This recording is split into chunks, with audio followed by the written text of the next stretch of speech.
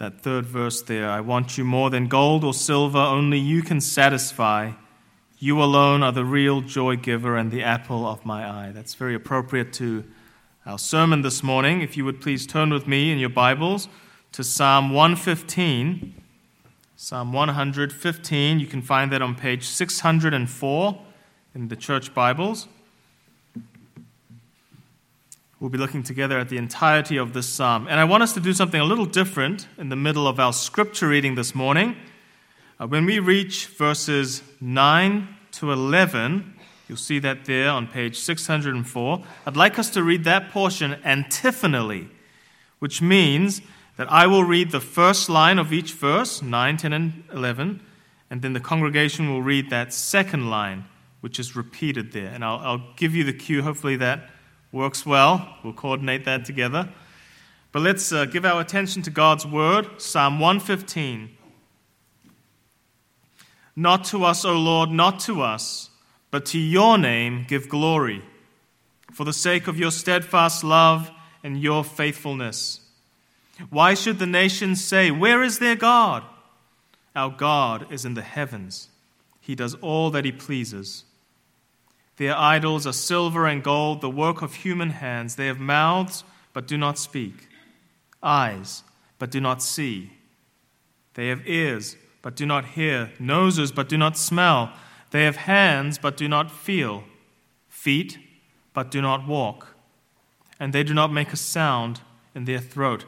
Those who make them become like them, so do all who trust in them. O Israel, trust in the Lord. He is their help and their shield. O house of Aaron, trust in the Lord. He is their help and their shield. You who fear the Lord, trust in the Lord. He is their help and their shield. The Lord has remembered us. He will bless us. He will bless the house of Israel. He will bless the house of Aaron. He will bless those who fear the Lord, both the small and the great. May the Lord give you increase. May you and your children, may you be blessed by the Lord who made heaven and earth. The heavens are the Lord's heavens, but the earth he has given to the children of man. The dead do not praise the Lord, nor do any who go down into silence. But we will bless the Lord from this time forth and forevermore. Praise the Lord. Amen.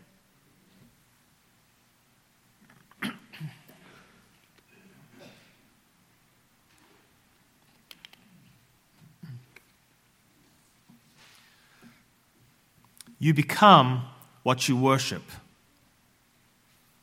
This is the psalmist's sobering pronouncement, which is to ring in the ears of God's covenant people, a people surrounded by nations full of idols, a people who have most likely come through the crucible of exile and now find themselves on the receiving end of taunts and mockery from the pagan nations around them. They're a demoralized people. They are a decimated people, dwindled down in number. They are a dispersed people. And the psalmist puts a psalm on their lips that pronounces, you become what you worship. The song has an oomph to it, doesn't it? Did you notice that as we read it? It's polemical against the nations, the unbelieving nations and their idols. It packs a punch against them. This is because this is essentially a song of trust. A song of trust. It's meant to get the people of God to put their trust in the Lord, the God of Israel. We see that trust is the dominant note because the words of the psalm are composed in what we call a chiasm, where the two ends of the psalm mirror each other until they climax in the middle. And what's that middle point? It's what we did antiphonally, wasn't it? Verses 9 through 11, where we see this emphatic call to trust. Trust in the Lord. He is their help and shield. Israel would have sung this psalm together. It's one of the Hallel Psalms, which basically means praise the Lord. Hallelujah. Jesus would have sung this psalm with his disciples on the eve of Passover. And congregation, we can sing and speak and pray this psalm, including the seemingly outdated parts about the idols of the nations, because do we not live in a culture full of idols? If not the physical idols of a whole host of religions, and if not the saturation of brands, images, faces calling for our admiration and our attention, think of Louis Vuitton or any other brand, Beyonce, Harry Styles, BTS, what have you, Marvel superheroes, political pundits and their thumbnails of their commentary videos, Instagram and TikTok influencers. If not those things calling for our admiration and our attention, even our devotion, then we also have idols of the more sophisticated kind. As one author put it, each culture has its own shrines, whether office towers, spas and gyms, studios or stadiums, where sacrifices must be made in order to procure the blessings of the good life and ward off disaster. End quote. Well, the psalmist's call is simple. Trust in the living God rather than in lifeless idols. Trust in the living God rather than in lifeless idols. Why? Because you become what you worship. This morning we're going to walk through this psalm in 4 movements, and you can see that within your bulletins. I'll announce them as we go.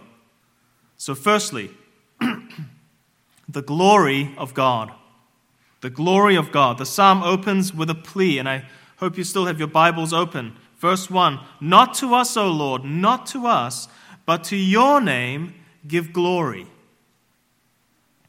The people of God are stuck in a distressing situation, most likely related to the fact that they've come through exile and they've really dwindled in number as a people. According to verse 2, the surrounding pagan nations are saying, where is their God? It's an ancient form of trash talk. Right? I grew up watching professional wrestling that get up, and half the time they're trash talking each other, aren't they? It's like Goliath, trash talking the people of God in their presence. The unbelieving nations are saying, is the God of Israel even a God? Where is his power? Where's his help? Why doesn't he turn up for you? They don't see God at work in his people. And so we hear this urgent plea in response on the basis of the Lord's covenant loyalty, his steadfast love and faithfulness. And the plea is this: to your name, O Lord, give glory. Defend your honor. Vindicate your reputation among the world. Magnify your name, O Lord. That's the prayer. And this is a prayer that marks God's people throughout history. God's people relinquish all self-glory and self-interest, not to us, we pray, and instead we are consumed by a desire to see God glorified. We want to see him glorified, acknowledged, recognized, and praised among all peoples. I don't know if you've ever noticed the strange assumption that some people outside the church seem to have, that Christians are meant to have neat and put together lives. I mean, if you're a churchgoer, you're devoted to Jesus, you should be put together. And so when a Christian experiences the unexpected death in the family, or the unforeseen diagnosis, or loses their job all of a sudden, some calamity or tragedy happens to the Christian, some are inclined to think, where is their God? The God you pray to daily. Where is he? Has he come through for you? Why doesn't he turn up, do something about this tragedy? In our times of distress, brothers and sisters, we ought to be consumed by a desire to see God's honor and glory vindicated, to see him glorified in the midst of our distress, just like the people of Israel are in this psalm. This ought to be our prayer. Lord, to your name give glory. That ought to be our prayer in all things, but especially in times of distress, that he would be glorified in the trustful way in which we suffer, the trustful way in which we go through times of pain and darkness, because it's through our trustful way of leaning upon God that we show the nations the glory of God, that he is trustworthy, that he is dependable. Well, why do we trust in him? Because verse 3, our God is in the heavens and he does all that he pleases. A striking statement of God's absolute sovereignty. His sovereignty. He is in control of all things. Nothing is part of plan B. God is sovereign. The nations say, where is their God? And God's people say, our God is in the heavens. He is transcendent. He is exalted. He reigns from above. He's not part of this world and our order. He is creator. And we see that he is omnipotent king, because that phrase, he does all that he pleases, was an ancient phrase used of human kings. You see it in Ecclesiastes chapter 8. Speaking of a human king, he does all that he pleases. Except in this case, this is a heavenly king. A heavenly king reigning from the heavenly throne room above. He is exalted on high, and the earth is his little footstool, his footrest. That's why we can trust in the Lord God, brothers and sisters. That's why he's worthy of glory and honor, because he's the sovereign king. He is in control, even though it seems like this distress, this trial, this pain, this disease is out of God's control. No, he does all that he pleases. And in Christ, he is for us. He is for us. The glory of God. Second, consider with me the futility of idols. The futility of idols. In sharp contrast to God, who dwells in heaven above, the idols of the nations are entirely earthbound. They're made of silver and gold, it says, elements of the earth. And in verses 4 through 8, the psalm kind of turns the tables on the pagan nations and throws back a taunt in their face. It's very satirical in the way that it mocks the idols. Yes, there's mockery going on in this song. The tone is kind of like this. They have their precious little mouths, but they do not speak. They have their engraved eyes, but they do not see. Right? It's satire. Now, the point of this satire is not to somehow encourage a kind of prideful gloating over our enemies or over unbelievers. No, but to encourage trust in the Lord, the true living God. To engender trust in him by making these idols off-putting to Israel, ridiculous to God's people. Because, brothers and sisters, let's be straight about this. Idolatry is ridiculous. It's irrational.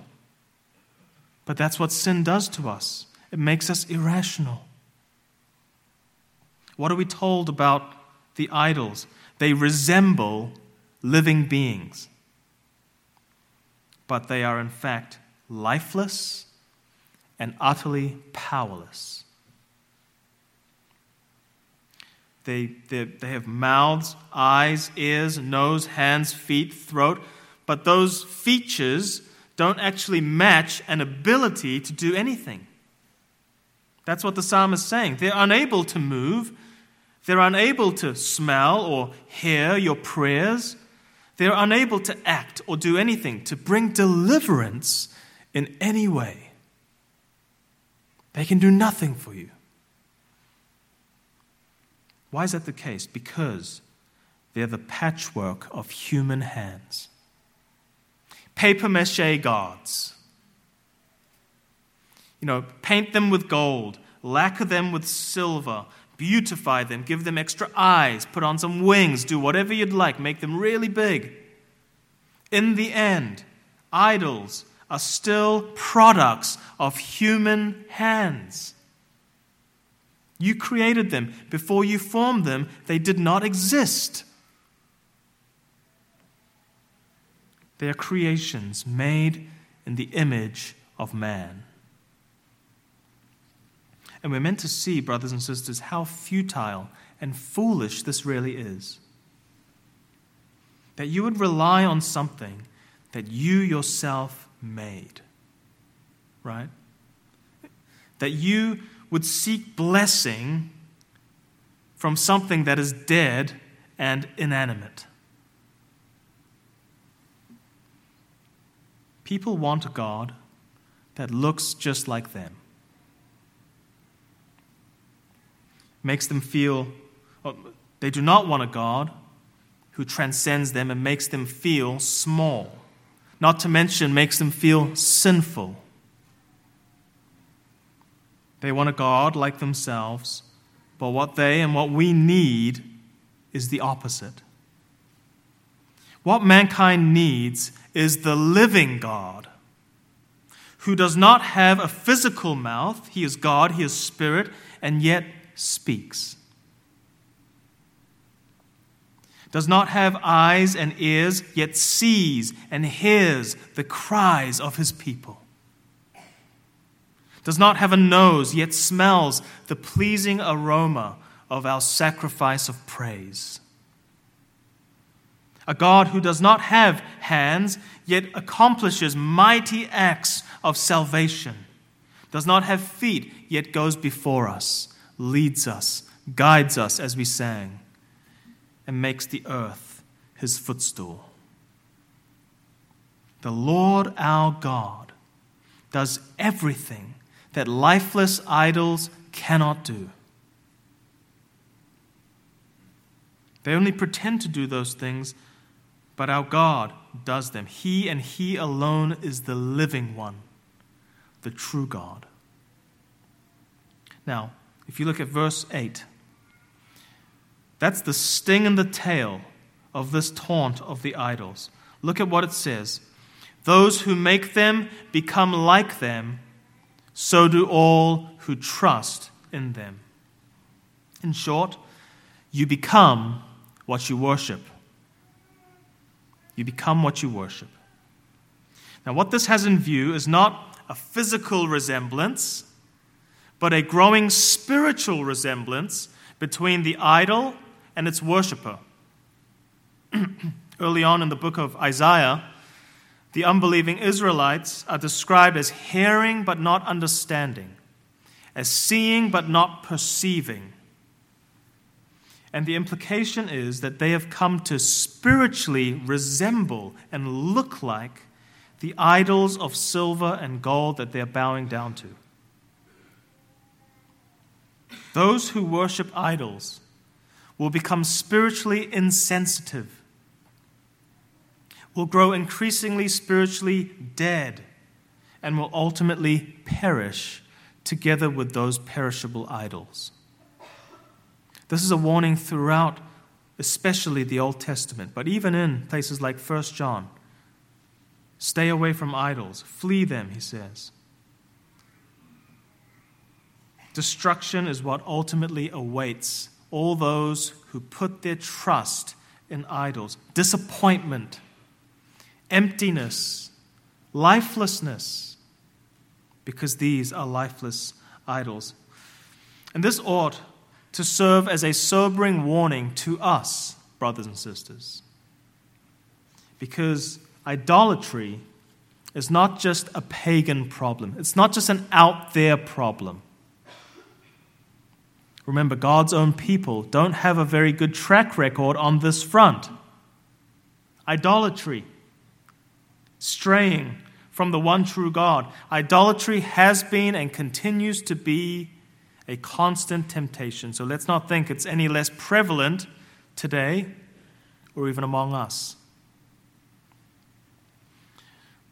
We sophisticated modern people tend to think that by virtue of our modernity and advances in science and our progress in society, that we have progressed away from those primitive instincts of old peoples and people groups.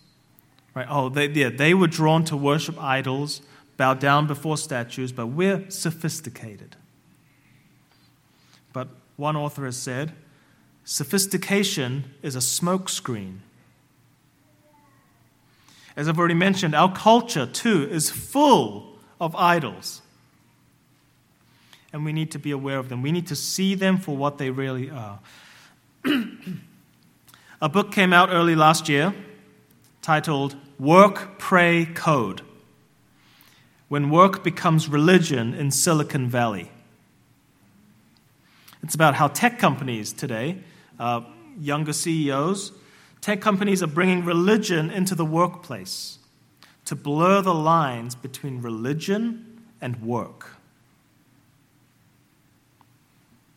Work, productivity, advancing your career, and the prestige that comes with that. That's a powerful idol in our day, in our society, possibly in your heart. Excuse me. Even more powerful than that is the idol that makes the world go round. Yes, mammon, money. People will lie, cheat, and steal to serve this idol. Companies will cut corners, find loopholes, even pay for employees to terminate their pregnancies if it's financially advantageous for the company. Christians will devote themselves to this idol and sacrifice fellowship with God and His people, even sacrifice their families and children in order to serve money. Because, well, after all, we need money to advance the kingdom. I need money to make my family and children happy, right? That's what we're told. Brothers and sisters, we are surrounded by countless idols. The idol of the state, the idol of strong political leaders, the idol of having perfect, admirable children, the idol of fitness and a breathtaking body, or self-optimization. In short, the idol of the self, me. The idol of stuff, possessions, gadgets. We could say that every weekend, thousands upon thousands of people give expression to a kind of worship in the temple that is the shopping mall. Now, none of these things are evil in and of themselves, even money. But when they've become objects that we cling to for ultimate security in our lives, for meaning for our lives, when they become things we turn to for blessing, for the good life, or turn to in order to ward off disaster or anxiety in our lives, then they've become what Ezekiel 14:3 calls idols set up in the heart. That's what Ezekiel 14 says. You can have idols set up in the heart.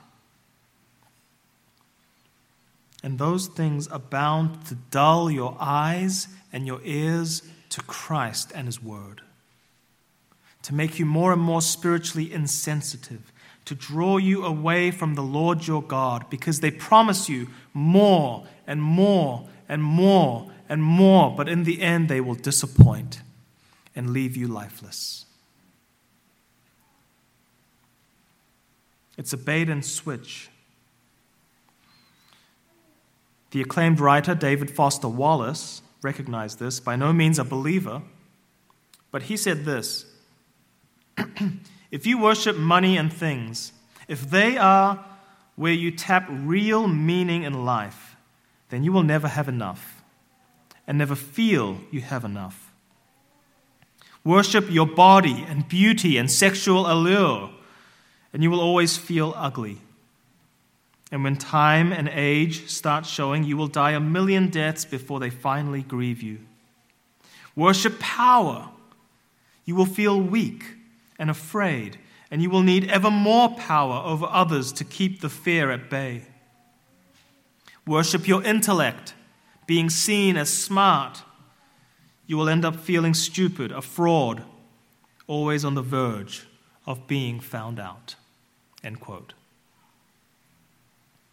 Do you see then the futility of giving yourself to things that cannot satisfy you, cannot give you blessing or fulfillment or meaning in life? Things that will just disappear. Things that will perish and bring you down with them. Though the idols around us, congregation, beckon us to put our trust in them, to run after them, we are beckoned by the psalmist to put our trust in another. And that leads us to our third point, the call to trust. The call to trust, verses 9 to 11. And this is the center and the climax of the entire psalm. It's safe to assume that when Israel sang this psalm together, this section would have involved antiphonal singing, that is, a call and response, kind of like what we did. The call goes forth, O Israel, trust in the Lord. And you hear this different set of voices saying, He is their help and their shield. Another imperative call to trust goes out. O house of Aaron, trust in the Lord. He is their help and their shield. You who fear the Lord, trust in the Lord. He is their help and their shield. It's kind of like a praise chorus, right? The congregations of Israel and the Aaronic priesthood and all those who walk in the fear of the Lord, both great and small, both adults and children, are called to trust in the Lord and not in the lifeless idols of the nations or even the idols of the heart. And we are called to the same, brothers and sisters, to trust in Him, the living God. Now, to trust in God, that's a bit of an abstract concept. It's to look to Him, to seek Him in prayer, to think of Him for all our good and for blessing. To seek Him for happiness, for true meaning and fulfillment in life. Why? Why seek an invisible God who dwells in the heavens? Because He is our help and our shield. He both delivers and defends us. He both redeems us and protects us.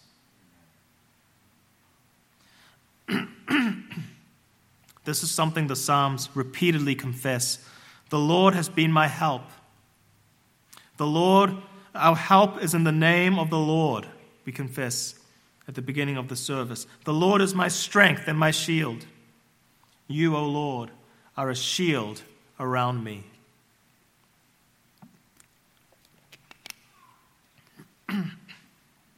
As our help and our shield, then, God is utterly trustworthy. He will not disappoint us. He will not drag us down into the pit. He will not ultimately let us go. Instead, He will bless us. And this is our final point. The response of praise because God blesses us. Verse 12, the Lord has remembered us. He will bless us. We can be assured of God's blessing, unlike those who trust in mute, deaf, and frozen idols. Now, in verses 14 and 15, being blessed by the Lord, who made heaven and earth, is equated with God giving increase. So after this exile, the decimated people of God eagerly awaited numerical increase, as any people would. And this assures them that that increase is on the way. The mention of you and your children down in verse 14 makes it clear that it's talking about the blessing of posterity, the blessing of a next generation to carry on the work. A wonderful increase in the people of God. And we hear echoes of Genesis chapter 1, don't we? Which records that God made heaven and earth, just like it says here, He made heaven and earth, and God blessed the man and the woman, whom He made in His image, saying, be fruitful and multiply. Our God is a God of life, of abundance, of fruitfulness, of generosity.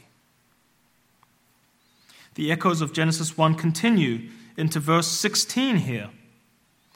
The heavens are the Lord's heavens, but the earth He has given to the children of man. It harkens back to when God blessed them, gave them dominion over the earth. Now, why would the psalmist bring that up, though? Bring up Genesis 1.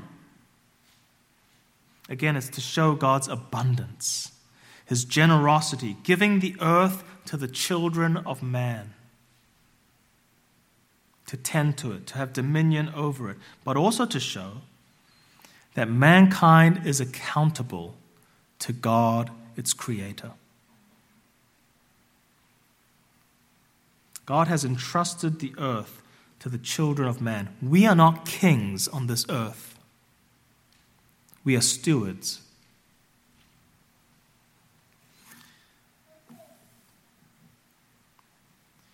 And so the Lord has a unique claim to man's service and his worship. We are stewards of the Creator.